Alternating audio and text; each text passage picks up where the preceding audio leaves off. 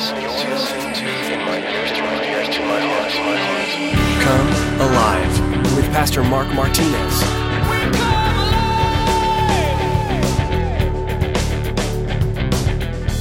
We see God as a person who does keep his word, and we only like that God sometimes that keeps his word when it's just the good stuff that happens, according to our definition. We only want God to keep his word when it's the things that can benefit us more in the sense of what we want rather than what we need. And so we like that God. We like that stuff. We like the abundance. We like the lots and the things, the promise that says that we will, if we do this, we get all this great stuff.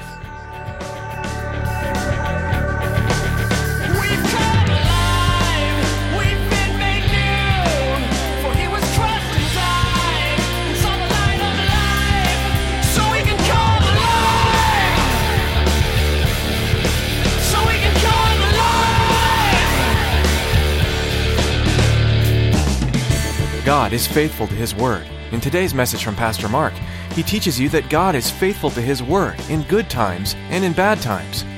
There will be times in your life where you need to be disciplined from the Lord. Discipline from God is a good thing because he disciplines those whom he loves. Oftentimes, it's easy to like God's faithfulness to his word when there are promises of abundance and good things. However, God's faithfulness to his word when it comes to discipline is just as beneficial. God loves you, and he is faithful to keep his word and to bless you, but also to refine you to look more like him. Well, let's join Pastor Mark in 2 Samuel chapter 16 with today's edition of Come Alive. 2 Samuel chapter 16, just so you know that David's paying the price for his bad behavior. And today we're going to see that God helps those who, you've heard the old cliche that God helps those who help themselves, but that's not true at all. That's nowhere in the Bible. But today we're going to see that God helps those who cannot help themselves. God helps those who cannot help themselves.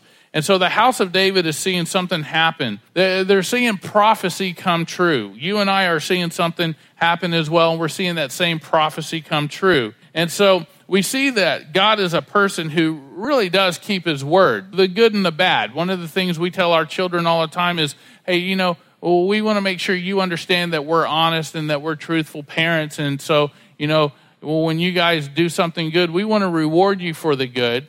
But when you do something bad, we also want to keep our word and letting you know that we will discipline you when you do something wrong. And so it's important for us as parents that we make sure that our children see that we keep our word in the good things and in the bad things. And so we see God as a person who does keep his word, and we only like that God sometimes that keeps his word when it's just the good stuff that happens, according to our definition.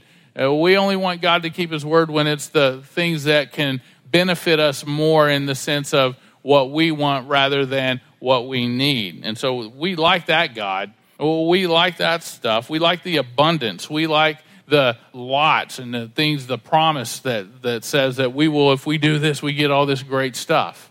But we don't like the God that tends to discipline us, because the Bible does tell us he disciplines those whom he loves. So David's now paying the price for his bad behavior towards Bathsheba. And so does this mean that God does not love David? Well, with all the stuff that we see him going through, it may even look as though that God has left David, but that's not it at all. God hasn't left David. David now faces the fruit of his folly and is being disciplined basically for his deeds. God's still there, and you should know that by now, that God is always there in the dark times and in the times of those difficult times. God is always there for you and I. And so it's an opportunity for the molding and the shaping and the training and the transforming of us, of you, when those things happen to us. We can't be discouraged when God rebukes us, and because it shows that God cares and loves enough that he wants to correct a deed that wasn't cool. We need to understand that. And you might say, well, yeah, but couldn't he have just said something? Couldn't he have just warned me? And we could say, David, Mark, insert your name there, he did. He gave the law. He gave the commandments. If you turn to Hebrews 12 with me real quick, turn to Hebrews chapter 12, and we'll look there. Hebrews chapter 12. Hebrews 12:5 says, "And you have forgotten the exhortation which speaks to you as to sons. My son, do not despise chastening of the Lord, nor be discouraged when you are rebuked by him. For whom the Lord loves, he chastens, and he scourges every son whom he receives." And so we see that here, he says, "My son, do not be despised by the chastening. Do not be discouraged by the chastening of what's going on." He says what it is, when we look at that, it's the training, it's the discipline that's going on. He says, it's the discipline of the Lord, nor be discouraged in this when you are rebuked by him. Many people blow it. A lot of us blow it often. And when the scourging and the discipline come, they get so discouraged, they get so bummed out. Well, again, if you look at verse 7 here in Hebrews 12, it says, "If you endure the chastening, God deals with you as with sons. For what son is there whom a father does not chasten?" And this is something we tell our kids all the time. We tell them constantly that, hey, you know what? Here's the deal. Do you know your friends from across the street? And they're like, yeah. And we're like, okay, cool. Do you ever see me getting on to them when they do something wrong? No. Why not? And they say, well, because they're not your kids. They don't belong to you. And I was like, who do I love more, you or them? And they're like, us, of course. And it's the same thing when the Lord gets on to us. And so he says, you know what son is there a father doesn't chasten that he doesn't love? Verse 8 says, "But if you are without chastening of which you have become partakers, then you are illegitimate and not sons. Furthermore, we have human fathers who correct us, and we paid them respect. Shall we not much more readily be in subjection to the Father of spirits and live? For they indeed for a few days chastened us and seemed best to them, but he for our profit, that we may be partakers of his holiness. Now no chastening seems to be joyful for the present, but painful.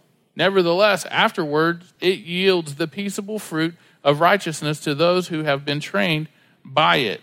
So we see that it does a couple of things. David is pain, and his son is bringing about the pain to his father's life through the act of treason. And his friend Ahithophel, as we learned a few weeks ago, is also doing it, is betraying him. And the nation is in an act of rebellion.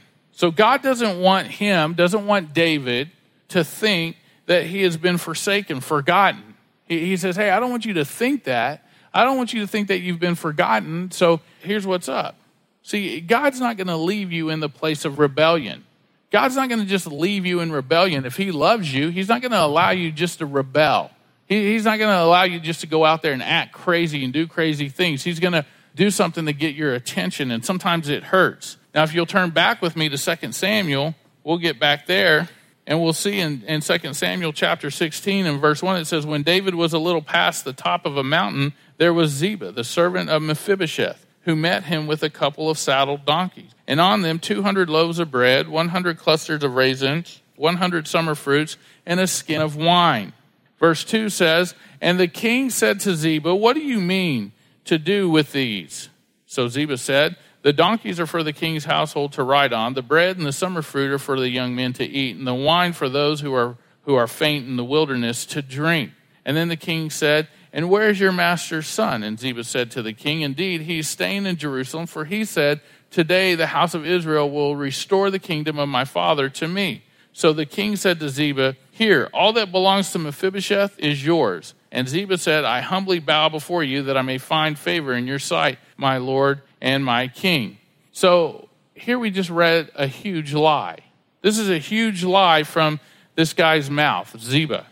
See, Mephibosheth is the son of Jonathan, and if you remember, he's lame. Remember the maid was carrying him and running through the household when David took over the kingdom, and she dropped him or fell and probably broke his ankles in a couple of places. And so, back then they didn't have x-ray machines, things like that, so it didn't set right. So Mephibosheth is lame. He can't walk. But here's what is happening here. Ziba's tired of serving Mephibosheth. And so what happens, he brings all this stuff to the king, all this stuff to King David, because he wants to submit and show support. And when David asks about Mephibosheth, Ziba says, well, he's defected. He's gone over to the dark side, so to speak. And so he's a turncoat, David. He's not hanging out with you. You treated him well, but, when you gave him all my stuff and you set him in place and you said he'd always have a place at your table, well, he's doing this horrible thing to you. And when David asks about him, he finds out that, well, he's a turncoat. He's gone to the dark side. So he's staying back. He thinks he's in the running for the king is what David's been told. And it makes it sound like he is what we just read. You're like, oh, man, that guy, how could he do that to David? After knowing all that David's done for him. And so, but not at all true. Ziba's a liar. So what does David say, in a sense? He says, hey, you know what? The stuff that was his is now yours. I gave it to Mephibosheth. I'm going to take it back, and I'm going to give it to you. Done deal. And so he gives it to this guy Ziba. And Ziba's like, awesome, man, I got all my stuff back, everything I wanted. Just what a little white lie will do. It sure makes things a lot better. See, when you're in a season of discipline because of disobedience, disobedient deeds or whatever, actions, be careful of what kind of decisions you make. Be careful of the decisions you make. We see this here with David. He's in a place of discipline. He's leaving Jerusalem. He's walking out of his kingdom, out of his throne. He's basically given up his job, but because of bad things that have happened to him. God is chastening him because God loves him. But sometimes in the midst of those bad situations, those bad circumstances that we feel that, oh man, how could this be happening? Well, a lot of times we do it by our own hands. And David has done this thing by his own hands. How can this be happening? We need to be very careful of the decisions that we make because as difficult as it is to be disciplined, there are still decisions that need to be made. Every single day you and I make decisions. And some of us may be going through some really bad times and we need to make decisions, but we can also, in those bad times, make bad decisions that cause, well, things to be prolonged, more bad decisions. And so people don't tend to make those decisions when they're in those bad places with a lot of deliberate forethought. They don't think things through, and sometimes they don't pray about those decisions. And so the question should always be, is this the right decision? Should I take this next step? And sometimes we might be like, yeah, Mark, but you don't know. I'm in one of these places right now, and I got to make a decision real quick because if I don't make that decision by tomorrow, well, bad things can happen. If I don't do something about that, then I'm going to collect all these NSF fees, and it's going to cost me more in the long run than it would if I would have just gone. And I just spoke to somebody that did something crazy like that. Hey, I need to do this. I need to make this. And I was like, no, don't make that decision. That's a bad decision. It's going to cost you more in the long run. And but I need the money by tomorrow or they're going to come and get this. Well, have you tried calling and talking and letting them know? Is there another way? And no, there's no other way. I don't know any other way. And they make a decision and all of a sudden they find out like, wow. So I still lost my car and I owe all this money. And now they come back like, I don't see how that happened. Well, didn't the 3 people you called or the 2 people you called tell you not to do that? Yeah. So not only did you lose your car, which you would have lost anyway, but you went and lost all this extra money that you owe now, and they're coming after you for this other stuff, right? Yeah. Can you tell me, looking back at it, you see now? Oh, yeah, I see now, but I didn't see then. It's like sometimes we have to make the right decision, and it's a tough decision, but we have to make decisions in those times. Sometimes you're so stressed out and frustrated and fatigued, it has set in on you, and you're saying, I'm broken, I've surrendered, and so I'm tired of fighting for this car or this thing. It just keeps breaking, and I'm just going to, I'm just going to let the bank take it back. I used to watch somebody that's very near and dear to me in my life do this all the time. They go out and they get a car, and some kind of fear would set in or a bad situation would happen, and they would just let it go. And I've watched this person let a car go back, and then they let the car go back, and now they don't have any ride or any kind of transportation. They depend on a friend that's, I'll help you out. And then that person and the friend get into a big argument, and that friend's, hey, you know what? You're a jerk. I'm not going to help you out anymore. Now you're still stuck walking. And I watched him do it with a house one time because of the fear of, selling the house is just too overwhelming. I'm anxious. I've got these panic attacks. Just let the bank take it, and I'm just moving into this. And they move into this little apartment, and now it's like you can't get a car, you can't buy a house, you're stuck. You've built yourself into a hole. And because of one bad decision led you to another bad decision, it led to another bad decision because you're making decisions based off of bad decisions and desperate times. Oh, yeah, desperate times call for desperate. No, they don't. They call for stopping and saying, Lord, what direction do I go? Because if you look at this, David just lost everything. He's homeless pretty much. And some guy's bringing him his groceries and bringing his people some groceries. And back then, a donkey was like a truck, so bringing him some trucks for his household. See, when we just give up, that's not surrender. Because that person told me, well, I just surrendered to God and I'm just going to let him have it all. And no, that's not surrender when you just give up. That's foolish. Some just throw in the towel and call it surrender. It's not surrender. It's called quitting. And we want to mask it spiritually with, I just surrendered to the Lord and gave everything back. No, you just did not do the right thing. You did not do the right thing. See, we still have to care, but often people will say, well, I don't care. Yes, you do. You do care. You may not care at that moment. You may not care tomorrow, but sometime in the future, you're going to care. And you're going to hate the decisions that you made early on. And it's those consequences that, we suffer. And that mistake adds to more misery. And so God helps those who cannot help themselves. God wants to help those who want help. And not according to our timetable, but according to his. See, David's in a spot where God's molding him and shaping him, and then we see him put out the fire of faith. He all of a sudden becomes scared and says, just take it. Take what was belonging to Mephibosheth and you take it, man. He put out that fire of faith, and it's easy. The enemy can do that to us sometimes too by causing us to be scared. See, this surrender is not surrender to God. It's the whatever attitude. Whatever.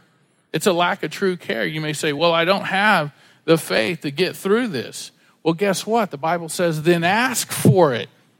You're willing to run to the payday loan place, or you're willing to run to a friend and ask for a loan or help or whatever, but you can't go to God who's created the world.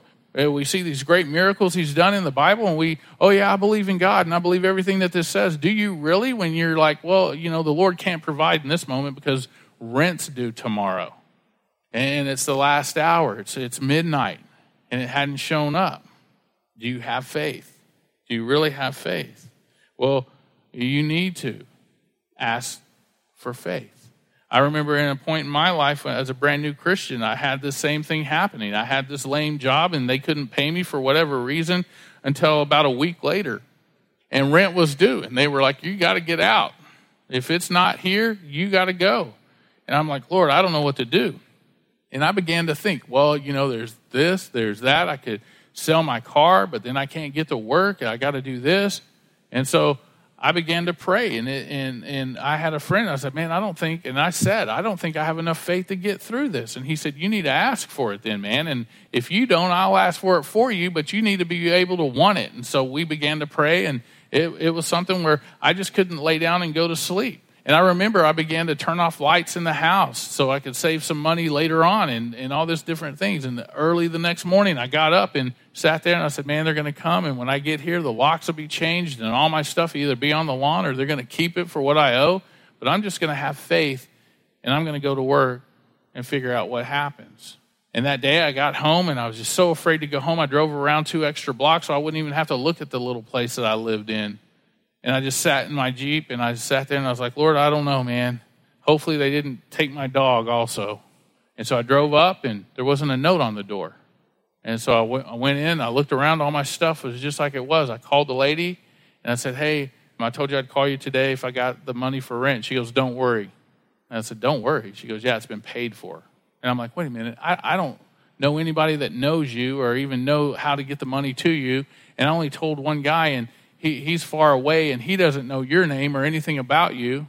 Who paid it? And she was like, my daughter paid it. I'm like, your daughter? She was the one telling me she was going to throw me out. She's like, yeah, she had a change of heart. And I said, okay. I said, well, do I owe you guys money? She said, no, don't worry about it. We're going to give you this month, and you don't owe us anything. I've never figured that one out still to this day, but it was all God. I sat up all night, worried, freaking out, couldn't sleep very well, didn't work very well the next day. But I remember at one point at lunchtime, it was like, I'm just going to have faith and believe that God's going to get me through this. I'm going to do my job the best I need to do it, and I'm not going to let it affect me. And it happened. And I know hundreds of other stories, not just to me, but to other people. It may not happen on rent day. It could happen 3 or 4 days later, but it happens. And it's God. And so you say, I don't have enough faith. Well, ask for it. You'll get it. Still to this day, I ask for faith. This week, I had to ask for faith. Lord, this situation just happened like 2 days ago. And I was like, I don't know what we're going to do. And I went to my wife, and she said, man, I don't know. I don't know how we're going to do this. So I just said, I know. I'll just pray, and if the Lord wants, and called up my guys and said, hey, you know what? And the situation right now, I can't replace that piece of equipment. You're just going to have to do without it. Do your best. All right. I get a phone call from one of them. Hey, Mark, check this out. I fixed it. I don't know how I fixed it, but I fixed it. It'll probably get us through the end of the day. And then I called another guy called and said, hey, we hear you're going to Oklahoma to do some stuff. We want to provide some stuff for the church, and we want to donate some stuff to you. And I said, hey, you know what? I hate to ask this, but I had a wheel. Don't worry, man. We'll take care of you. Bring the broken weed eater in, and we'll send you out with a new one. And when we get that old one fixed, we'll let you know what you owe us. It'll just be loan. You've been a good guy. So I'm like, all right, cool. And then as I'm driving, somebody calls and says, hey, man, you know what? You got the money for that weed eater. Don't worry about it. And so I paid for it. Yeah, something came in, but it was just one of those amazing things where the Lord works, where I'm just like, all right, Lord, hey, it's yours. Just like this morning, this is your church. You want somebody here at the first service, bring them. If you don't, well, then that's cool. We'll sit around and eat donuts and drink coffee and hang out for a little while before the next service. And praise the Lord. Look at verse 5 of 2 Samuel chapter 16. It says, now when King David came to Bahurim, there was a man from the family of the house of Saul whose name was Shimei, the son of Gera, coming from there. He came out cursing continuously as he came. And he threw stones at David and all the servants of King David, and all the people and all the mighty men were on his right hand and on his left hand. Also Shimei said, thus, when you cursed, come out, you bloodthirsty man, you rogue. And then the Lord has brought upon you all the blood of the house of Saul, in whose place you have reigned. And the Lord has delivered the kingdom into the hand of Absalom, your son. So now you are caught in your own evil because you are a bloodthirsty man. So you have David, who's just been kicked out of his city. He's left because his son has betrayed him. His best friend has betrayed him, and his nation has turned in rebellion. And now you got this guy hurling not only rocks, but insults towards King David. And so we have here the insight and the attitude of, well, you and I go through these things when life gets rough. Who throws and hurls insults at you and me? Well, the enemy, Satan, the devil. And if you think about this, for David, it's like, hey, Dave, if I could counsel you, let me just tell you, you have a son in the act of treason. You have a best friend that's defected to the enemy side, and now the nation is in the act of rebellion. So David goes to this city thinking, hey, you know what? I'm just going to find some rest here. I'm going to find some solitude. I'm going to kind of gather my thoughts. I'm going to settle there. And all of a sudden, this guy shows up throwing rocks and cuss words. And that's a picture of Satan. The enemy works when you're down. That's the crazy thing. That's how the enemy works. He works when you're down. And he works hard. He doesn't want you to have faith. He wants you to have fear.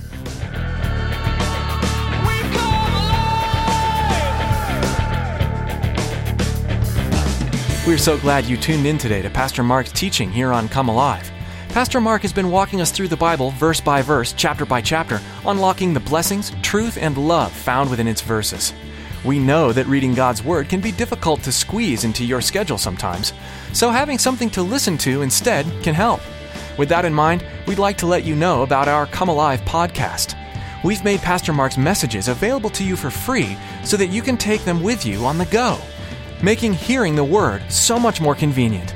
Search for Come Alive on iTunes or on Google Play and subscribe to have a notification sent to you as soon as we post new editions.